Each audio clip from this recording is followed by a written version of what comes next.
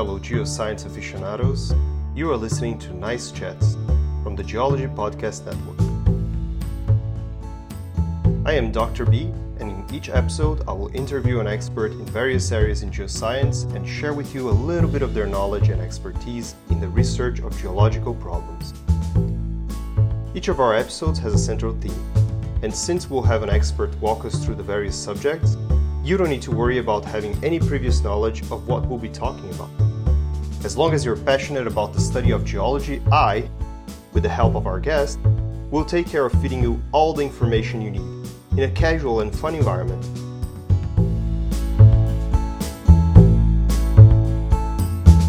It might amaze you, listener, to hear that magnetism has been observed by humans since the ancient Greek civilization, even if not completely understood at the time. William Gilbert was the first to investigate the phenomenon of magnetism systematically, using scientific methods in the 16th century. He also discovered that the Earth is itself a weak magnet. It is overwhelming to think how much the understanding of magnetism and the observation of Earth's magnetic field has evolved through time in order for us to be able to reach the point we find ourselves at today. In this episode, we will talk about paleomagnetism. If you ever study magnetism in school, you probably heard that opposites attract. In some way, we could say that our guests today defy this rule. They are both brilliant young scientists that have worked together on a number of projects studying paleomagnetism and its role on understanding Earth's evolution. And their similarities do not stop there. They are also both great people that I have the privilege of sharing a beer with on many occasions, and I can safely classify them both as good dudes. Today we'll have a nice chat with Professor Ross Mitchell from the Chinese Academy of Science in Beijing and Dr. Uwe Krische, a researcher at Tübingen University in Germany.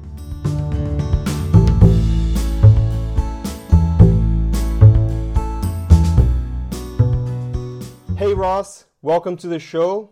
How is the Mexican food in China? Is it better than Australia?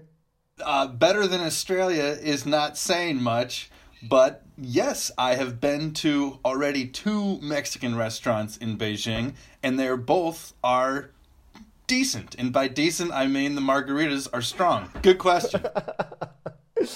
And you too, Uwe. Thanks for joining us today. How is the German food in Germany? I'm sorry, I didn't have something funny to ask. Hi, Vitor. Thanks for setting this up. The German food is good. I mean, I'm not a particular fan of it. We have a lot of meat and a lot of I enjoy the Australian food, the burgers, and we don't have the pub food there is in Australia or UK or these places. We Germans just can't do it. So, right, before we start with the tough questions, we have prepared a little game for you guys. We always like to start our episodes with a game to break the ice, and today is no different. So today we'll be playing Jeopardy! The rules are simple. I will ask you both a question, and whoever hits the virtual buzzer first can try and answer. Much like Jeopardy! You need to start your answer with "what is?" If you don't, then you don't get the point. Got it? Okay. Got it. Sylvia is my producer today, and she's going to help me with the buzzers this time, because last time we actually ran into a bit of an issue. But, it was all edited out during the post-production, so you didn't get to see our technical difficulties. Okay, so everyone ready? First question. Between a syncline and an anticline, which has older rocks in the hinge of the fold? What is the anticline, huh? Point for Uwe. At which depth is the Gutenberg discontinuity? Ross. Shit. Yeah, I wouldn't know this one. What is 30 kilometers. So close. Uwe, do you want to venture a guess? What is Come on, Gutenberg! 50 kilometers? Okay, so Ross said 30 and Uwe said 40 kilometers, and it's 2,900. 2,900?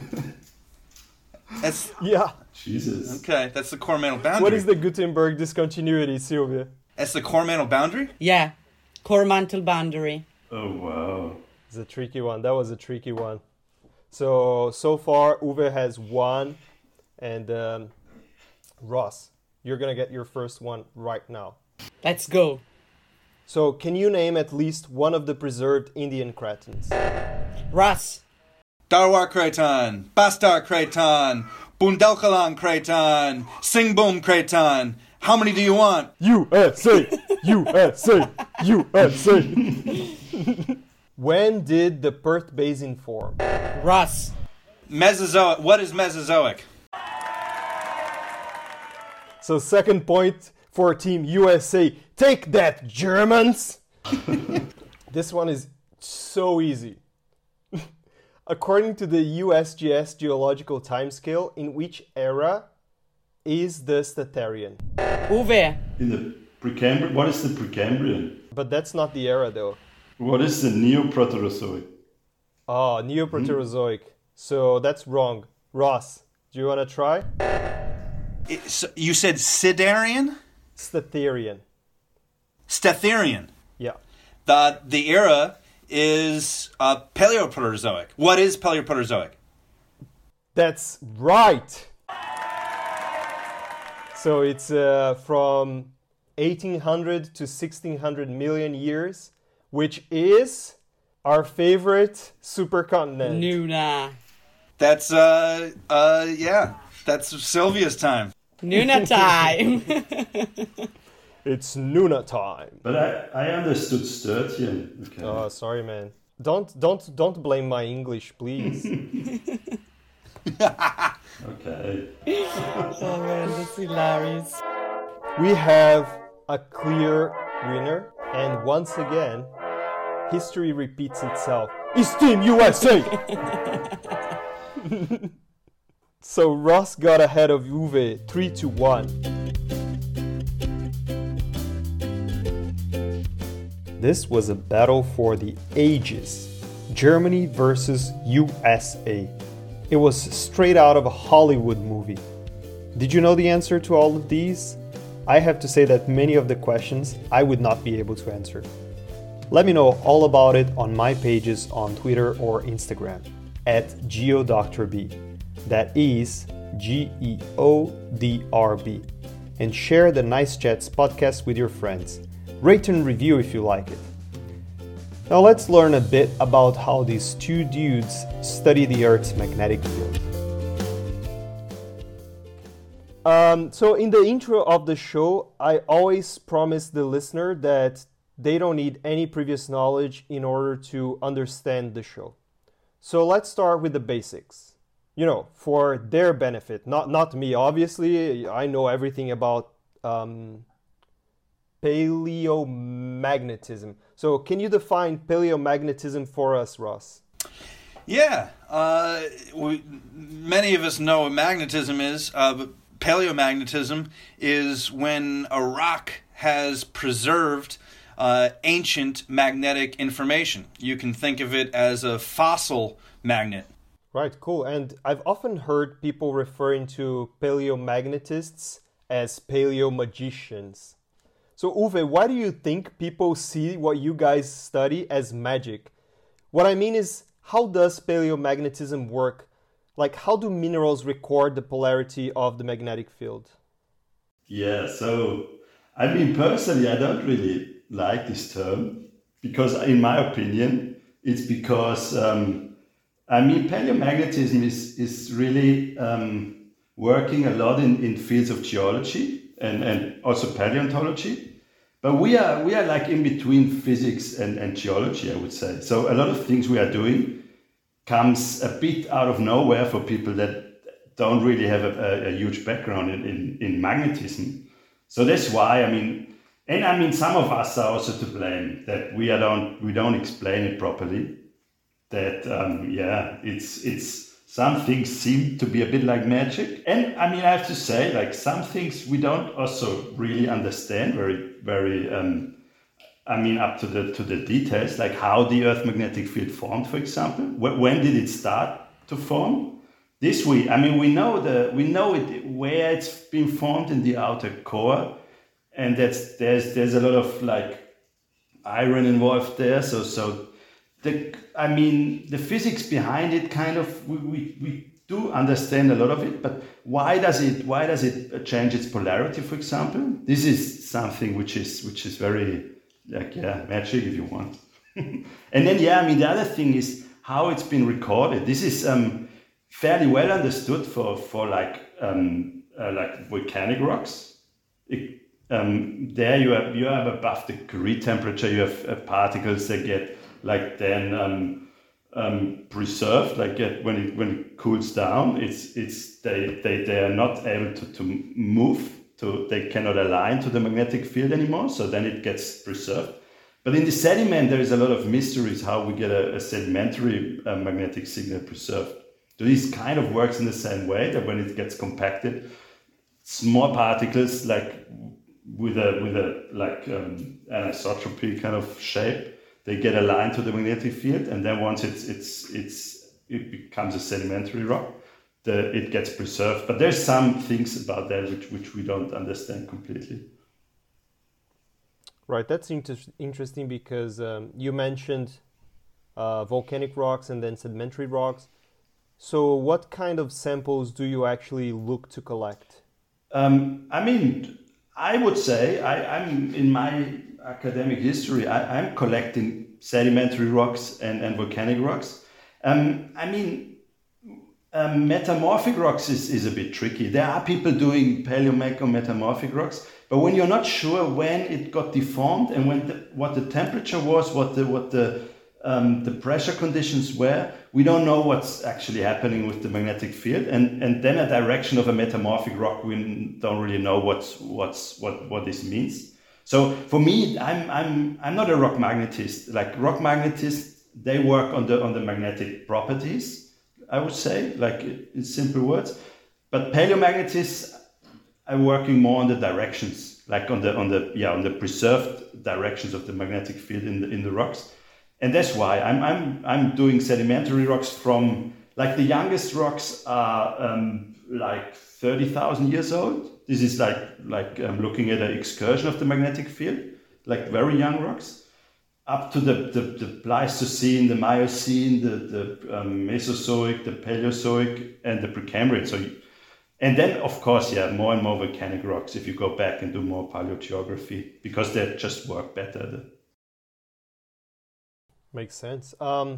So Ross, I know that at Curtin you guys had a little paleomag lab. Do you also have one over there in Beijing?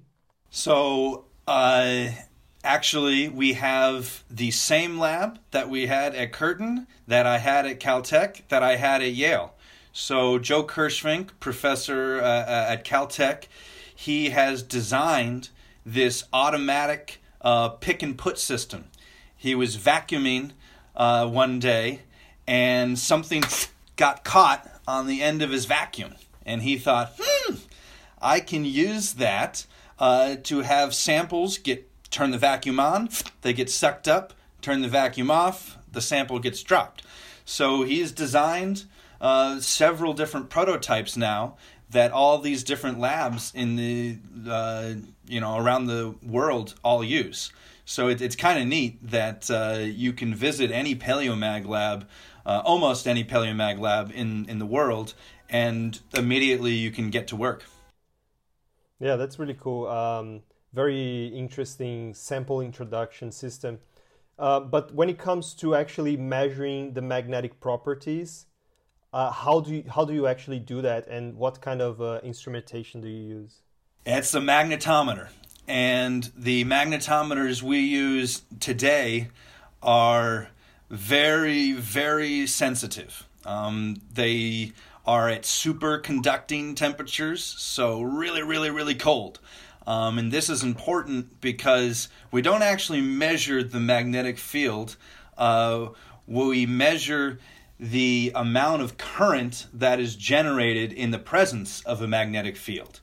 And if you want to detect a very weak current generated by a weak magnetic field, you need very, very little resistance in your circuits. So that's why we're at superconducting temperatures. You can get that with nitrogen now, but really in the past we've used helium. These are the physics behind these superconducting magnetometers is quite complicated, but that's also another thing that Kirschvink has been working with. There's only one company in the world that makes these. So in every AGU, they throw a party for all of us paleo magicians. So it's a total nerd fest. Right, and so you did say that you have the sample introduction system that just vacuums the sample up. But I mean, you're also interested, once you have the measurements, you're interested also in orienting those in space in regards to the position that you originally collected them, I imagine. So when you collect the samples in the field, and then going from that to, transporting them into the lab and then finally measuring them, how do you manage to preserve that orientation? Yeah, so I mean that's fairly straightforward and fairly easy. We have to take the orientation of the sample, obviously. So we drill it normally. Ideally we drill the sample and the sample is still in place. But what we normally do is we take another ring so we know how this sample was oriented in the rock. And then we put just a device on it, just a tube with a compass on it. And this device tells us the dip and the azimuth, so the deviation of magnetic north, and then the deviation of the horizontal. And what is important with volcanic rocks is what they can be very strong. So the magnetic measurement of the orientation can be wrong based on the magnetic signal of the rock itself. So that's why we always do also a sun compass measurement, which is just a stick and then a scale, and then we write down the shadow angle, and we convert this to the expected azimuth. And then there's always this we always use to correct for the declination. There's always a local declination, which can be fairly high, up to a couple of degrees, 5-10 degrees, which can be bad if this is not accounted for, especially if we do paleogeographic reconstructions.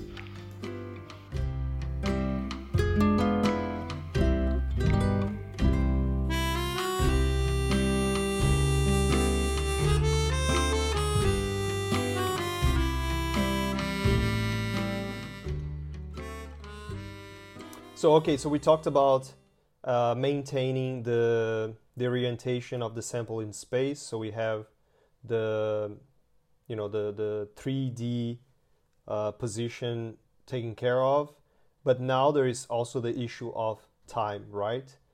So do you date the rocks that you've collected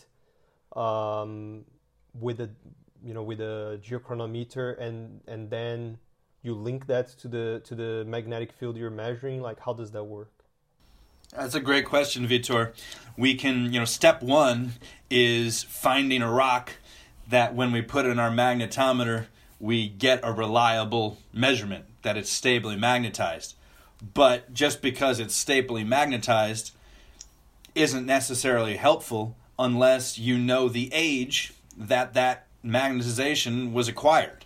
So that's typically why we focus on sedimentary rocks or igneous rocks that have very low degrees of metamorphism, because if you can, there's tests that we have for seeing if the magnetization was acquired when that lava cooled, for example. And that's, these field tests, as we call them, it's almost the most critical part of the paper, because it doesn't really matter if you have a magnetization unless you can date it. You know, I mean, there's several things we do with paleomagnetism, really, and one thing, obviously, the most important one is, as Ross said, is that we date the rock, and then we get a direction, and then we get a paleopole for this area, and then we can put this craton, whatever, this block in like on a specific paleolatitude.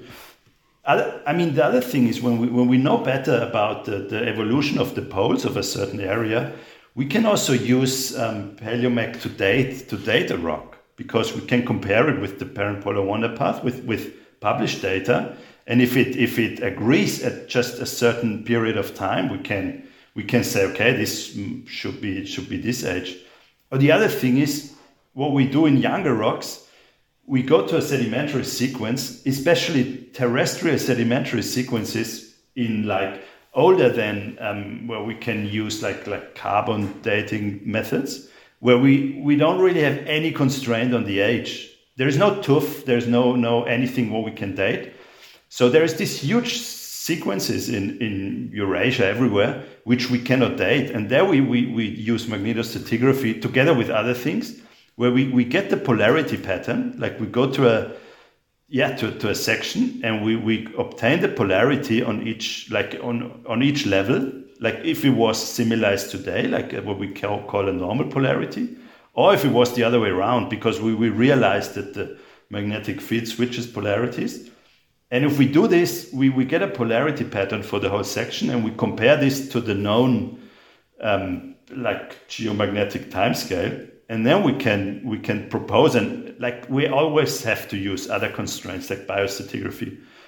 But then we can say, okay, this likely as was sedimented during this age, and then we can also get the age with paleomag. And it's interesting that you talked about how the magnetic field flips. I did hear that about magnetic field, that sometimes it gets upside down, or down under, as they say in Australia.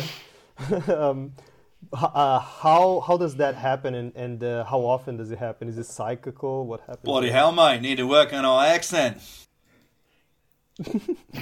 What was the question? Sorry. The question was, how does this flipping of the magnetic field happens, and how often? Well, as Uwe correctly said, we really don't know why the magnetic field reverses. So that's a huge problem that remains to be solved. Mm-hmm. Now, how often it reverses, there's also a lot of variation in that. Sometimes it reverses every few millions of years, or even shorter, every few hundreds of or tens of thousands of years. But then there's these other times where the magnetic field doesn't reverse for 10, 20, as much as 30 million years. These supercrons. And there's been at least 3 supercrons in the Phanerozoic, the last 540 million years. So what causes the magnetic field to stop reversing? We don't know, just as much as we don't know why it reverses. Yeah, I mean, Ross, you forgot to say that also we tried to work on that. It seems to be chaotic. So on first order, it's definitely chaotic, the reversal pattern. But on the other hand, it seems to be like a cyclical change of reversal rate. And this, because it's on the order of 100, 200 million years, this has to be related to the mantle. So the cyclicity is not something that is sure about in this in terms of the frequency of. So some people have argued that the reversal frequency is statistically it's random. Now we have had 3 supercrons, and they are almost 200 million years separated, but 3 cycles, it's just not much to really prove Now, there could be Precambrian supercrons, but we're really only at the beginning of identifying those. So you're going to want, 3 cycles is the minimum to argue for a cycle. We do that with supercontinents. So there could be a supercron cycle, which would relate to, as Uwe said, long-term mantle dynamics. That would be believable. But the shorter-term fluctuations, most people see it as largely random. But, the reversal frequency, it doesn't just start and stop. It kind of slows down as it enters a supercron. So, there could be cyclicity to it. We did a lot of work on the intensity of the magnetic field, and that we see it is very cyclic.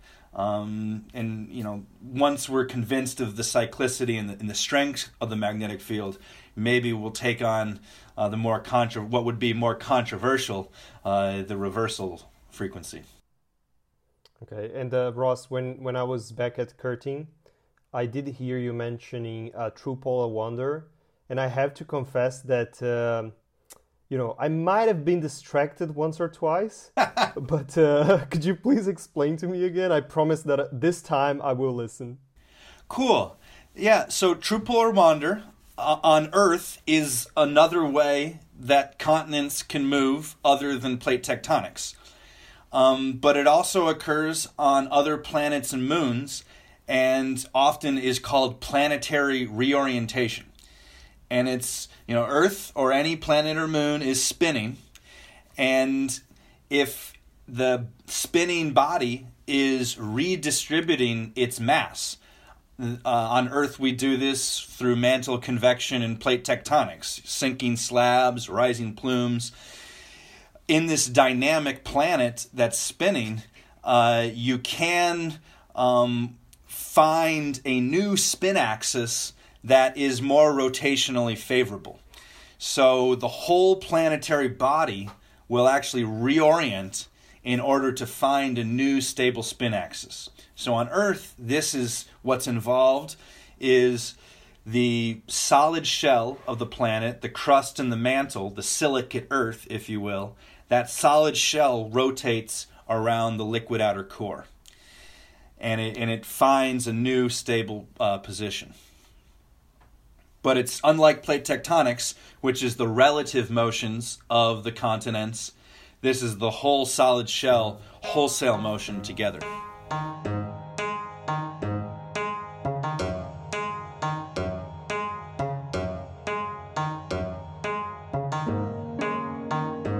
Okay, for our next segment, we like to ask always the same 3 questions at the end of every episode. These are questions which are a little bit more personal. They are designed to make each guest a little bit more familiar to the listener, and they also allow us to compare experiences and also opinions across all of the geoscience research fields. So we'll take turns answering this. How did you first decide to become a geologist, Ross? The earliest memories I have in being, connecting with geology was really 5th grade when I saw, we've seen the world map many times, but this was the first time we learned about plate tectonics. And the idea that all these continents were related just kind of blew my mind. We didn't really talk about how they fit together or anything yet. But just the idea that all these continents that have different countries were somehow all connected in a process called plate tectonics, that blew my mind. And the other early memory I have is, I wasn't a rock collector or a dinosaur freak, but the mineral pyrite, this perfect cube, we call it fool's gold in America. I remember picking it up at a museum and asking my mother, is this natural? And she said, it's a mineral. Yeah. And I just couldn't believe that nature would make something that looks like something a human would make. So those 2 memories, were my earliest encounters with geology being cool. Oh, very nice. What about you, Uwe? Yeah, I'm sorry. I don't have a story like that. Honestly, I was not like geology. We have a very strange geology kind of thing in school. So I was not good in that, and I didn't like it, I think. But so I was very good in math and physics in school, and I was always sure that I don't want to do that later. I don't want to study physics because it's too boring. So then I looked for a way to combine physics and something else. And then I found out about geophysics. And I thought maybe this is a nice thing to do. So I started to study geophysics. And geophysics in Germany is also very theoretical. So my first 2 years was physics. It was the same as if I would study physics. So this was math, pure math and physics, theoretical physics. And then when I started geophysics, then there's seismology, geodynamics, and paleomagnetism in Munich. So at this point, I said, no, I don't want to sit in front of my computer or my office life. So then I said, okay, I want to do that. I want to combine fieldwork because I always liked fieldwork. And then I met Valerian Bartazzi, my PhD supervisor. And this was actually the point where I started to get into geology. And since then, I went on a lot of field trips. And I think this combination is also a great thing about paleomagnetism, because you can combine very theoretical things like doing a modeling of the core. This is like, you have to be a proper physicist or mathematician even. But you can also do all this like collaboration stuff with paleontologists and geologists and everything. You can work on all time scales and yeah. So Ross, what are some of the specifics of the research that you are conducting at this moment? What's on my desk right now are revisions for a paper that I think will really be important for people believing that true polar wander is an important process on the planet. No one argues that it happens. No one argues that it can happen. But when you ask geologists, we just care about, did it happen? What's the evidence in Earth history? And we tend to believe things that are well established in young rocks before old rocks. And unfortunately, most of the evidence for true polar wander comes from older rocks. And so I'm working on a Cretaceous age true polar wander event that was very controversial, back and forth in comments, replies, and science. But I collected about 1,000 samples from Italia, of all places. And it's just, it's one of the most beautiful sediments. It behaves like a basalt. And we collected about an order of magnitude more samples than normal. Instead of 100, we collected 1,000. And I think once people see the evidence for a most recent true polar wander event, they'll start to say, maybe there is something to this process. Cool, sounds very interesting. And what about you, Uwe? So apart from this stuff I have to finish from Australia, so what I'm doing mostly here is doing magnetostratigraphic dating of sections which are related to human evolution. So we had this Nature paper last year about the oldest. It's not a bipedal hominid, but is a form of bipedalism which humans have in they're still in trees. So, but this was found in Bavaria here, and I dated it to be between 11 and 12 million years old.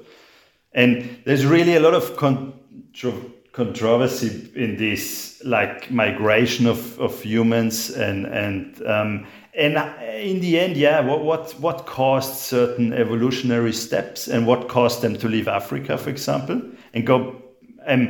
There's this Eurasian hominids, the Dryopithecids, and they were in Europe for a long time, and then they disappeared suddenly, and then they came back at a couple of million years later.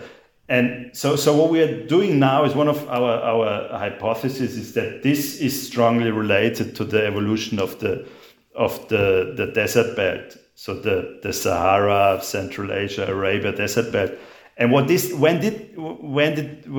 Sahara first appeared, this is completely unknown. So a lot of people say this was in the Holocene. Other people say the Pliocene or the Pleistocene. So 1, 2, 3 million years old. And there is people suggesting that it's as old as 7 million years.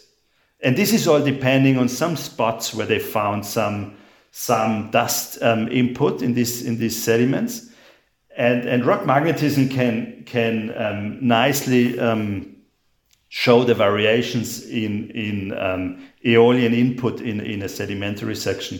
And this is what we want to do in terrestrial sections and try to see if the desert belt appeared at one point in time at several places or not, or if it was a dynamic mixture, stuff like that. Yeah. Okay, Ross, what do you enjoy doing when you are not geologing? I love rocks and I love rocking. Making music is my hobby. And, I like not only, performing and writing, but the recording. And there's a lot of science involved in mixing and producing. All the filters that Uwe and I use for our statistics, the frequencies, wavelengths. So, it's just like science. You have to get creative, but you also have to have the technical ability to pursue your creative ideas. But, for me, it's a nice thing like science, but it isn't science. And if I don't do it, I get tired of the science. If you just do it all the time, and then they feed off each other. Sometimes something in my music will inspire. You do one, you're ready to go back to the other. Everything cycles, so it's good to have something else. So, Uwe, what do you enjoy doing when you're not geologing, besides looking after the kids? Yeah, so that's about it. There's not much else, but they grow up now, and you can play with them. So that's really funny this time now. Cool. Well, sorry guys, I just got told that I have officially been made full professor, and I have to Congratulations! Awesome. That's so awesome! Nice. Congrats! That's great. That's great. Woo! Did the participation on this podcast have anything to do with that? It was basically make or break it. As soon as in my 15-minute promotion presentation, I featured Nice Chats very highly. Hey, listen. You're welcome. No, buddy, I really respect what you and Sylvia are doing. I think, all of us are using government money, taxpayer money, and all of us got inspired by scientists before. If we just spend our time in the labs, if we just spend our time talking to each other, we're not doing the job of science. And that's engaging with people who are curious and sharing our curiosity. So I'm so glad you guys are doing this, and it's great to see everyone. Yeah, Thanks for joining us, Russ. Go celebrate because you deserve it. Awesome. Congratulations. Congrats. So, Uwe, Ross had to leave us because he just got promoted. So, breaking news, even though this is going to be released much, much later to the date that he actually got promoted. But thanks so much for participating. I thought it was such a great dynamic between you two, and I really learned a lot today. I hope our listeners did as well. But yeah, thank you. Yeah, thanks for the opportunity. This was very interesting. And as Ross said, I think it's important to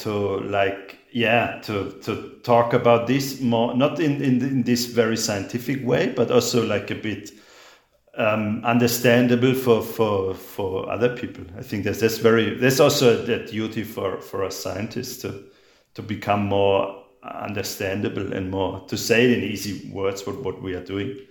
And it's also good for us because it always helps us to explain what we are doing for people that are not necessarily experts in the field. So thanks, it was great. Yeah, that's the whole idea behind Nice Chats. This is all for today's episode. You can find Uwe and Ross on Google Scholar and ResearchGate if you want to find out more about their work. Ross mentioned that his hobby was making music, and he has kindly provided us with one of his originals. Please stick around to hear it after the sign-off. Speaking of the sign-off, if you can't take criticism, don't get all sentimental. This podcast is brought to you by the Geology Podcast Network and is sponsored by Traveling Geologist. More episodes of this and other GPN podcasts are available at travelinggeologist.com or wherever you get your podcasts, including Apple Podcasts and Spotify. Please subscribe to Nice Chats and tell your friends about the show. If you like our podcast, please give us a 5-star review.